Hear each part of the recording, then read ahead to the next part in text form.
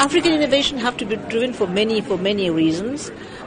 We need to build capacity. We need to address the needs of the people through all the health issues which are cropping up. Especially I have in mind the neglected diseases on the continent, because we've seen programs work very well for AIDS, for malaria, tuberculosis, well-funded projects, but we also have to relook at some of the key issues which may not get the necessary attention but which are very important for the continent. And to be able to do that, we need to raise awareness, we need to help build capacity in terms of education access, and of course connecting issues like water, agriculture, food security. All these have impact on the health component.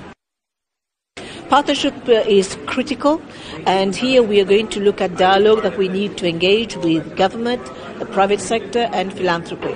And I think if we get these three triangular kind of partnership, it's going to make a big dent into what we're trying to do.